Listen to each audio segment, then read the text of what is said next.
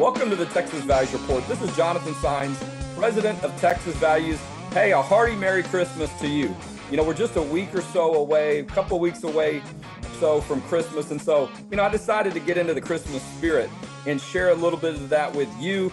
It's been an interesting year. So look, a lot to think about. And, if you've got time and the ability to celebrate and be happy, Christmas puts a smile on my face. So I hope it puts a smile on yours. And we're going to talk a little bit about the Christmas issue, because we talk about the issues of faith, family, and freedom here in Texas as they relate to the courts, the legislature, and the media. And one of those things that includes this time of year oftentimes is fighting for Christmas. We've got a law that we protect, and we like to educate people about the Merry Christmas law that gives students the right to talk about Christmas issues in public schools. That's at merrychristmastexas.com. So you want to check that out.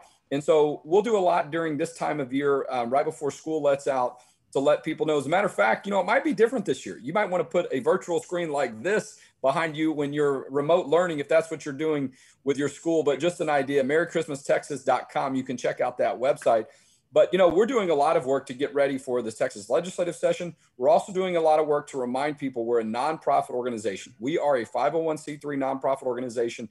We need your donations by the end of the year. Check out txvalues.org to see some of the things we're doing and how you can support our work financially. And so we got a great guest today, though. So I want to get right to that and really have just a robust conversation, if you will, with the newest member of our team, Brian English. Brian is the director of the Church Ambassador Network for Texas, and that's a new project for Texas Values. And we'll talk a little bit more about that in detail. But let me just tell you a little bit about Brian. He and his family live in the Houston area in Texas, but great history in some of the work that he's done. He served as a pastor for many years. Then he also worked in hails originally from Iowa. He worked in Iowa for the Family Policy Council that's similar to the organization that we run here in Texas. And then more recently served in some very substantial roles, faith outreach and so on, very important roles for Senator Cruz in his presidential campaign and his reelection campaign to the U.S. Senate. Brian, welcome to the Texas Values Report. Thanks, Jonathan. I really appreciate the opportunity to say hello to the folks through this radio program. And I'm just loving my time here at Texas Values so far. It's a great team and a lot of fun. Well, I told our audience, our supporters here, a little bit about your background, and I'm sure there's a little bit more detail. We'll let you color it in. I know you got a great family, too, that we've got a chance to get to know as you've been joining our team or joined our team recently, as we got to get to know you during the interview process. But take us back a little bit. I mentioned you're from Iowa. You did, a variety of roles that really, I think, set you up perfectly to do the work that you're going to be doing now for Texas Values. But take us back a little bit, where it started in your pastoral role and how you got interested in this type of work. Sure. Well, as you mentioned, I'm married. My wife, Amy, and I have been married for 28 years. We have 3 grown boys. Our sons are all off at Bible school. Our youngest is a freshman at the Moody Bible Institute this year. And so we're entering that empty nester phase of our lives, and just so proud of our kids and excited about where God is leading them in their life and ministry. But as you mentioned, we have a background that is an interesting fit for this role. I was a pastor for a while. I pastored the First Baptist Church in Spencer, Iowa, where actually I grew up. And so anyone that's pastored, try to imagine being a pastor at the church where you were also a kid in the youth ministry and in the community, and then to grow up and have an opportunity to pastor there. Did that for about 6 years. And the intersection of my work as a pastor and the Family Policy Council really started as a pastor. The vice president of the Iowa Family Policy Council became a friend when I was pastoring and helped with some of the issues that came up in my hometown that the pastors really needed to rally around and stand for. And the FPC there in Iowa came alongside us, became friendly with the folks at the Family Policy Council. And it was through their work in ministry that I began to see politics and public policy as a possible ministry area or mission field that God might be calling me to. We worked together on several issues, and over time, it became apparent that God was calling me into that type of ministry, and spent some time working in politics, managed a state house campaign, worked for a member of Congress, And then eventually, my wife and I did move to Des Moines, and I joined the staff there at the Family Policy Council, which, as you said, is a sister organization very similar to Texas Values. And so exciting times while I was there. We dealt with some really big issues that had national implications, and enjoyed the opportunity to stand for God's truth in the public square. The Family Policy Council model offers us that opportunity to not just partner with people in elected office and partner with pastors, but to help both to take a public stand for God's truth. And so did that for a while and really enjoyed it.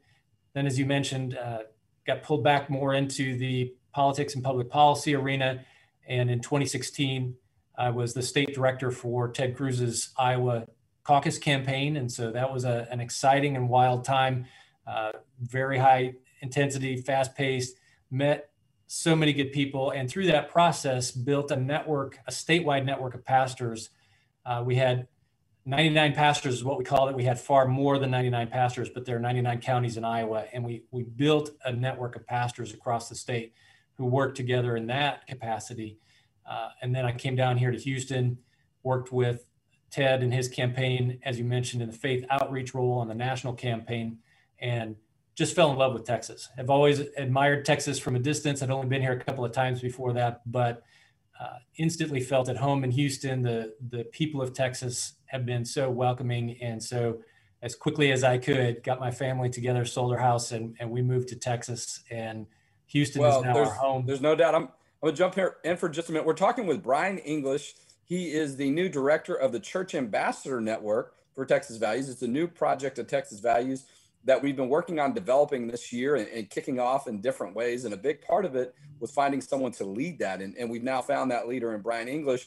You know, Brian, you're talking about, you know, being in Texas and being proud to hear, hey, you don't need to sell us on the value of Texas, right? It's so great to hear you say that, though. And you know, a lot of people, new people moving to Texas for a variety of reasons. Obviously, your background, the opportunity that you had with Senator Cruz, the Iowa caucuses were a big deal. You know, that was a victory for Senator Cruz, and a lot of people thinking, oh, this is going to be a real contest for the presidential election. But a key to that was having faith leaders be a part of that campaign and see the value in getting involved.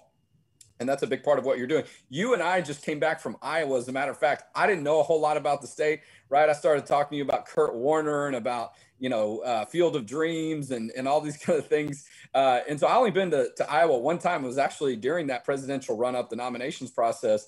And I was walking through about a foot of snow. It didn't snow this year, unfortunately. That might have been a lot of fun. But nonetheless, we were there in Iowa talking with some of our friends because, as you mentioned, we're a part of a network of family policy councils. There's about 35 or 40 across the state. They do the work that we do at Texas Values, but in their individual state.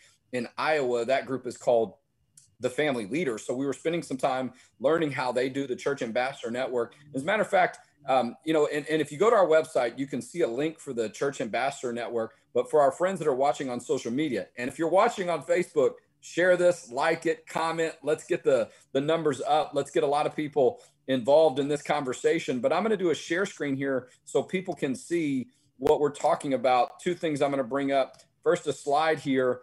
And this has the mission of the Church Ambassador Network. As you can see here, our mission to build a relationship between the shepherds of God's church and God's government is portrayed in the scriptures. It's a relationship between institutions, not just individual local churches. It is our goal to have pastors and congregations engage in government in a way that honors God and is effective under all forms of government, regardless of when and where. You can see the link there. As a matter of fact, if you go to, let me just go to this other screen that I have here, share screen if you're watching. This is actually a link on our website where you can see a little bit more about the Church Ambassador Network, core principles, and the members of our team there and how to get connected. But, you know, look, Brian, you're new to this project and new to Texas Values, but you're certainly not new to getting involved with churches and pastors and having that great history with the Iowa FPC and also on a presidential and a Senate campaign. And a part of that was your work in Texas, was the last part of that work on that campaign. You're certainly no stranger, a lot of experience on your belt about the value and how to get churches involved. One of the things that I learned through that process in Iowa and then after is that the way we have done church engagement largely is a little one-dimensional. And one of the things I love about the paradigm of the Church Ambassador Network is that it honors the calling of the pastors and acknowledges the role of our elected officials as also shepherds in a state capacity. And so you've got these two shepherds with the church and with the government that have an awful lot in common. They both serve in a public role. They both oftentimes live their life in a fishbowl. Their families make similar sacrifices for those services, but we don't often get them together. And what I found was in my previous work with church engagement, it was so one-dimensional, but the Church Ambassador Network paradigm actually creates a connection between those two shepherds that God's ordained for their separate work, but very similar work. It helps to encourage both. So it's not just let's get one involved to benefit the other, but it's an encouragement for everyone involved. And then it helps to build a partnership. And that's one of the things that I'm most excited about with starting the Church Ambassador Network here in Texas, is that it's not just getting one side of that paradigm aware of the other, but to encourage them to partner together. Much like in the Bible, we've got Joseph and Pharaoh, right? You've got Joseph, who God gave the vision, but he had no authority to implement that vision. And Pharaoh, who was troubled by his situation, but didn't have the insight that he needed. And so God put those two shepherds together, and with the vision that God gave Joseph and the authority that God gave Pharaoh, they were able to save an entire country and really to impact the known world at that time. That's the sort of partnership that we intend to build through the Church Ambassador Network. Well, we're talking with Brian English. He is the director of the Church Ambassador Network for Texas Values, the newest member of the team of Texas Values, but certainly not new to getting involved in faith outreach, talking with churches, interacting with pastors, and getting them involved what matters to the community in our state, in our country. And I'm going to go back to my share screen so people can see a little bit more detail on our website on this issue and how to get in touch if you want to learn more, if you want to get your church involved. Excuse me. You can see that information here at the bottom here, church outreach at txvalues.org, church outreach at txvalues.org. If you want to get in touch with Brian, and it's not just Brian, there are a couple of other members of our team. And so, we got Pastor Tovar down in South Texas. We've got Judah up in North Texas. Brian's going to be in different parts of the state, but is going to be working out of Houston and also spending time regularly in our office in Austin. So you want to get connected with him. And look, we just finished a very busy election season. And, look, some of this is still playing out in the courts, but, where the church in a lot of ways got involved or was asked to get involved. And now we've got the legislative session coming up. And so look, pastors are going through a lot right now, and church leaders, goodness sakes, dealing with some local governments just trying to stay open. But all of this reminds us, in my opinion, and is why we're going to work on this at the legislative session, we have got to make it clear in state law and in policy that churches are essential, and their ability to stay open should be determined by them, by their leaders, not the government. But all of this does remind us how important and how essential they are to our society working, to people's individual lives working. And so, but they've had a lot of challenges. And so I imagine good time now for them to feel like not someone that's, really asking something for them, but is trying to go alongside them and be a friend and give them some encouragement. And I know that's a big part of what we're going to be doing with the Church Ambassador Network. Right. And you mentioned kind of the situation we find ourselves in here in 2020. We were created to be in relationship. God designed us to fellowship with each other and to be in relationship with him. And one of the things that has really caused a lot of stress for folks this year is just the loneliness and the separation. And so when difficult times come, we often see on the news how people are looking to the government for solutions. But when you talk to people and you interact with them, yes, there's a role for government there, but also people turn to the church. And it's so important that we recognize the role of the church in our society, that we empower the pastors in our communities to live out the calling that God's placed on their life. And in a situation like we've found ourselves in most of this year, to make sure that there's open lines of communications between the leaders in the government and the leaders in the church, because when people are really facing difficult times, those are often the two places they turn. Well, look, and that's a big part of what we do at Texas Values, not just with the Church Ambassador Network, but whether it's our legal team, whether it's our policy team, a variety of folks that are in different roles for our organization. That's what we're here to do, to serve the church, to protect the church, and to really try to reestablish whether it's that connection or that respect with government officials. We shouldn't have to go to the U.S. Supreme Court just to have to push back on local government and keep them from locking the doors of a church. But we've seen that type of court case play out already. And thankfully, we're in a position to do that. We have lawyers and people that are ready to stand on those issues. But look, we shouldn't have law enforcement circling, parking lots of churches, monitoring how far away they were in, their cars and in parking lot services. And some of the things we saw happen earlier this year in Texas. And this isn't just in other states. And so, but that is where we find ourselves. And so that's a big part of our goal, is to partner with churches, be a friend of them, but also to be looking out for them. And so they can do what they do best, right? They can do what they do best, which is preaching the word of God, which is giving hope and encouragement to people during very difficult times, and not worrying, oh, maybe I shouldn't have my church open, or maybe I shouldn't have a service because I might get shut down while people's lives are falling apart. And, as we go into Christmas season, I was having some fun with this on a radio show earlier this morning about Christmas time sometimes being that time of year where, people go to church more, or maybe that's the one time of year that they go. And, I've always seen sometimes, they'll have a little bit of fun with that at church. But hey, look, if that's the one time you go, at least you're going once, and maybe that'll lead you to go another time, and you'll build on that experience. But it is a reminder, as we go into certain time periods in Christmas season and different, holy days and special days at a part of our faith, that's where the church really, is thought of the most and is expected. And so we're hoping we'll see that freedom reign, and we'll see Christmas celebrated. And look, there's a way that you can do it, and whether it's socially distanced or people want to, implement certain safety measures, but the door should be open.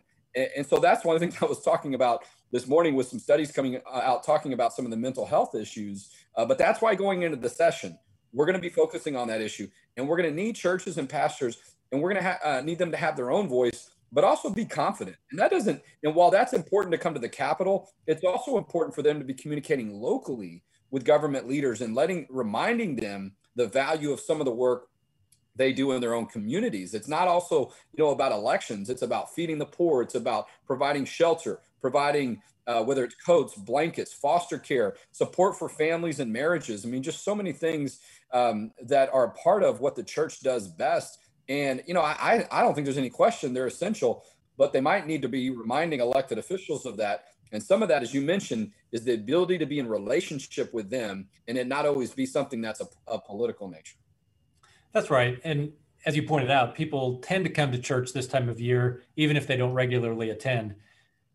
But this year, I would imagine that there will be a greater need for those in-person church attendance. People need to hear a message of hope. People need to know that this is not the way things will always be. And the message of Christmas is one of deliverance and hope and joy and peace, the things that people really deeply need right now. And so it is so important that churches have their doors open, obviously taking the proper precautions, but for folks to be able to go to those services if that's on their heart to do. But also, as you pointed out, it's not just so that the pastors of the churches can do their jobs as best as they can, but the Church Ambassador Network, the design is to equip the legislators and the folks in government to do the job they do the best they can by providing them the encouragement, the support, and the relationship with pastors who are interacting with their constituents, the people of Texas, every day of the week. And so it's a two-way street. You set me up very well. We're talking with Brian English, the new director of the Church Ambassador Network, a new project to Texas Values. You talked about the importance of Christmas. So I'm going to go to my next share screen. If you're watching us on Facebook and on our video, MerryChristmasTexas.com is a website set up to protect Christmas in our schools. I don't know what Christmas is going to look like in public schools this year. So it may be a little bit different, whether they're having parties, whether they're doing it by video, and some kids are doing it remotely, but you need to know what the law is. Okay. So this website MerryChristmasTexas.com has the law on this issue. We helped pass this law in 2013. It just makes it clear that on public school property, that students and teachers that all have the ability and the freedom to acknowledge Christmas without fear of censorship. And so, as I like to say, we hope that there are less school districts that are naughty and more that are nice. Okay. Because look, we see these issues come up every year too. I mean, these are no exaggerations. We've had cases where teachers and administrators, some government officials said, you can't bring red and green plates to the holiday party. I'm trying to figure out where in the Bible that's identified red and green or biblical colors. I mean, maybe they are, okay? But I mean, it's not that is some type of religious belief. I think it's really become a cultural thing. But it just, gives you an example of some of the silliness. Kids that weren't allowed to carol just because they had some connection with a public school. And a couple of years ago, a nurse's aide who was not allowed or put up a poster about Charlie Brown's Christmas when she was told she could decorate. Oh, but if it relates to Christ, you can't put that up. And so we ended up going to court. We won that case. As I like to remind people, I thought we had a good chance of winning that case when the judge had a Christmas themed tie. So, hey, you never know. But we want people to be able to enjoy this time of year and not get involved in some of these conflicts. And there's no reason to it. MerryChristmasTexas.com. Get that website. Could be a thing for pastors to let people in their congregation know, hey, your kids in public school, they want to talk about it. And it's a cultural issue, right, as well. Christmas is a federal holiday. Okay. When's the last time you heard a federal employee say, hey, I don't want to have the day off? That contravenes or violates the so-called separation of church and state. So anyway, some good information there. And an idea we thought of, Brian, was like I've got, if you're watching me on video, maybe you have a Christmas themed virtual background. If you're doing, school online, and look, at the students have a right to do that.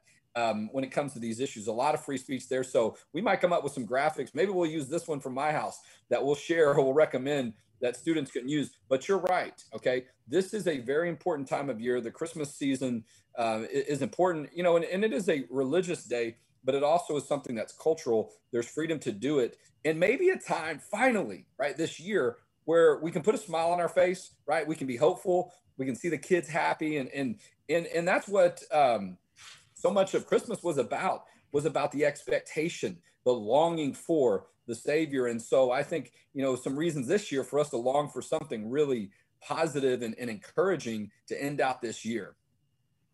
Yeah, the kind of hope and expectation that you get here in the Advent season is, again, just a nice reminder that this is not our forever situation.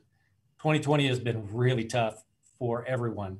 And yet God offers us so much hope of not just our eternal peace and happiness and our ability to celebrate eternity with him through the sacrifice that Christ made, but he gives us the ability to have hope and joy in the most difficult of times. And so my hope is that churches will be open as much as possible, that people will take advantage of the ability to gather together, to sing some of the familiar hymns, and to invite their friends and neighbors who have had such a difficult year to come and enjoy the peace and happiness that surrounds the Christmas season.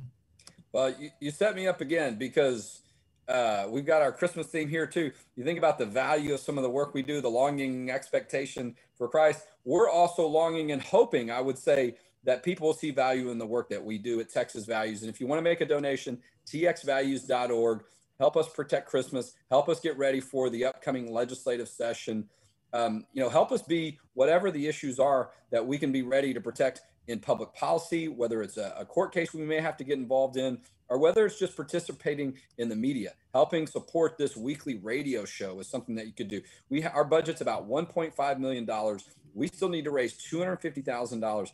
And these donations are tax deductible to the extent that the law allows by the IRS. Okay, check with your tax attorney or CPA on that. But txvalues.org, you can see this is our donation page, so people can get connected. And I want to go back to one other thing here too, Brian, and just to remind people of some of the work that we've done. If people want to see what some of the highlights are, I've got my top 10 accomplishments here. The Save Chick-fil-A Religious Freedom Law, the Pastor Protection Law. We beat Planned Parenthood in sex education in Austin ISD last year. Earlier this year, a victory against the abortion provider Planned Parenthood in court. The big victory over LGBT and pro-abortion sex ed statewide, a whole list of different things over the past 3 or 4 years that you can see as accomplishments. But txvalues.org is the website, the link where you can donate to us. Brian, thank you for being our guest today on the Texas Values Report. I know we'll have you on again to talk about these issues. And I know you know the value of being able to be a part of our organization. And that's because people continue year in and year out to make a donation because they see that this is one of the best returns on investment you'll get for faith and family. Well, I appreciate the opportunity to be on today and appreciate the opportunity to serve in this capacity. And so to those who have been regular donors to Texas Values, thank you.